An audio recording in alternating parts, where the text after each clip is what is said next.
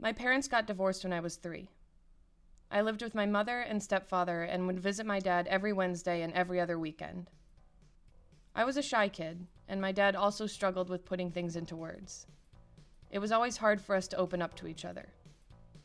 So I always thought that we basically didn't communicate when I was young. And then I was looking through some old files on my computer and I stumbled across this track. It's my father and me. And we're singing one of my childhood favorites, Johnny Cash's Folsom Prison Blues.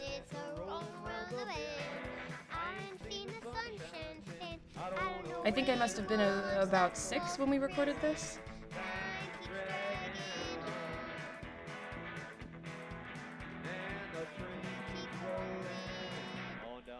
Somewhere along the line, I seem to have forgotten how important music was in the relationship with my dad.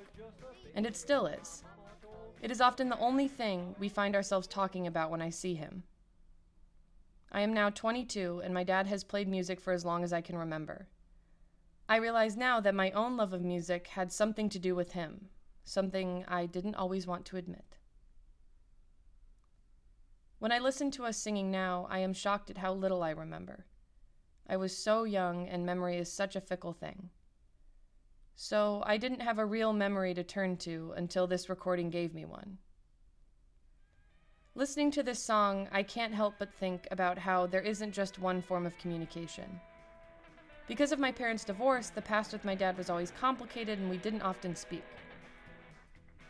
Looking back, I now see that we were speaking to each other all along. It was through this music that my dad and I were able to heal. We were able to forget about making sure that we found the right words and just let the experience of singing do the work. As an adult, I can now hear that there isn't just one way to say I love you to someone.